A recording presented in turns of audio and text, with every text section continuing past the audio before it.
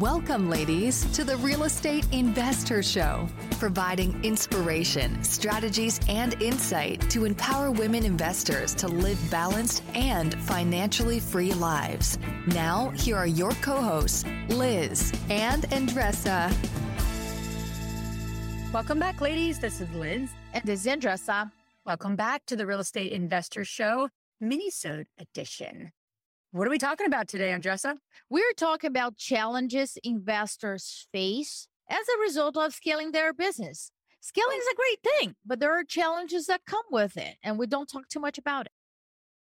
Top real estate investors love to talk about how they save so much on taxes. But how are they able to build rental property empires while skirting Uncle Sam? 1031 exchanges. 1031 exchanges allow you to defer capital gains taxes while you sell an investment property, exchanging your old property for a bigger, better one and avoiding the tax man while you do it. And that's where First American Exchange Company comes in. They're the leaders in 1031 exchanges. Whether you're a seasoned investor or just starting, First American Exchange can help you with simple rental property exchanges, complex commercial real estate investments, reverse exchanges, and more. Don't let your taxes eat into your profits. Visit First American Exchange Company at firstexchange.com or call them at 800-556-2520. That's firstexchange.com or 800-556-2520. Keep your money in your pocket and propel your portfolio further at firstexchange.com. First American Exchange Company does not provide tax or legal advice. Consult your financial, real estate, tax, or legal advisor about your circumstances. First American Exchange Company. Safe, smart, secure. Hey guys, it's Liz. Before we get into the episode, I want to remind you that time is running out and you just have 3 weeks left to get your ticket to InvestorCon 2024, the #1 premier conference for women in real estate. It's happening from June 2nd to 4th in Austin, Texas. To learn more and to get your ticket, go to investhercon.com today and use the code 100podcast to get $100 off your ticket. That's investher, HER.com, promo code 100podcast to get $100 off your ticket. All right, Liz. Like scaling and growing, it's my love language, right?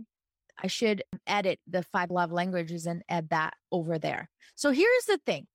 Growing, scaling, expanding, it's all great. It's all positive. But for you entrepreneurs that are listening to us right now, if you have going through growing pains, right? You're feeling the pain of the growth. And we don't talk too much about it. And most important, we don't mitigate. We don't talk how people are doing to mitigate that and create a solid foundation to grow their business. So the number one, I'm going to talk about 3 here. We can go on and on, but I'm going to talk about 3 challenges that investors are facing when they scale their business. And the number 1 is burned out. Many solopreneurs are in the midst of the entire process. They are everywhere. And they try to be everywhere, even when it's physically impossible for them to be at the job site and being every single meeting, right? That's called burned out. You're trying to scale without scaling all the rest of that it's needed. That's called burned out. Lack of funds. Many are losing opportunities because they're tapped out, because they have been using their own money so far, their own money, other lenders, but still, it's under their own company. There's no partnerships. There's no private money lender involved. There's no syndication. There's no others. It's just them. So lack of funds. And the third one is team building. Team building is a big challenge. And a lot of investors, I'm not saying waste their time just learning about real estate strategies, but they make a mistake of not sharpening their skills when it comes down to building a business and building teams. I see a lot of investors reading and consuming a lot of content regarding real estate, but very little when it comes down to team building and leadership skills. And that, to me, that is fundamental to scale a business, to sharpen that skill as much as real estate knowledge. So let's talk about this. I'm talking about the bad stuff, right? But how do we mitigate that? And here's what I would encourage you to think about, right? If nothing changes, what is at stake right now? for you investor, when you look at your business right now and you're looking to scale, what is at stake if nothing's changed? Is it your health? Is it spending time with your family that you're taking for granted? Is it different types of burned outs? Is the quality of your projects? You're trying to scale the numbers, but you're forgetting to scale the processes and the people. And that is not sustainable. It's going to crumble, right? It's building a house in sand. You got to build a solid foundation. And what do we need in order to do that, right? Think about the projects that you have right now. And that's a yes or no question, right? Think about the projects that you have right now and the quantity of you have right now. How about if we double it, triple it? How would you feel? For those of you that are having palpitations right now, please take a deep breath with me. It's going to be okay. If I'm taking a deep breath. You are. If you really scale in the process and then people. Liz, you know about it. We have been growing the real estate company side by side of our own investments, and we have took different ventures, right? And growing. When you think about growing, we want to serve the community, right, Liz? And then what we need, people and process across the board. You're just like building micro business inside your own business, right, Liz? Absolutely.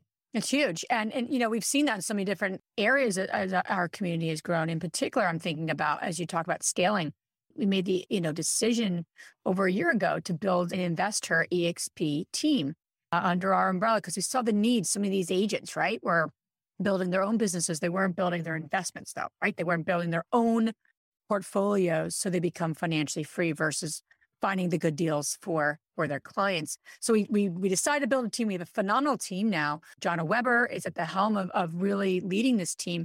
But like anything, any new venture, you have to be really clear, what is the proof of concept? What is working? What is not working? And you need to be in constant communication. We have strategic calls with Jonna every other week, just to kind of touch base, what's working, what's not, what do we need to change?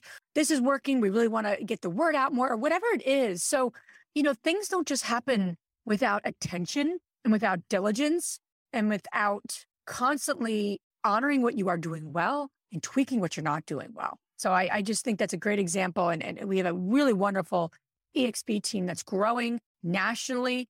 And so for women who really want to keep growing their agent business and grow their investment business and investment portfolio. So it's a neat team. And it's a good example of how to continually grow it in a way that works for everyone, right? Communication, talking, honesty, right? So all of it.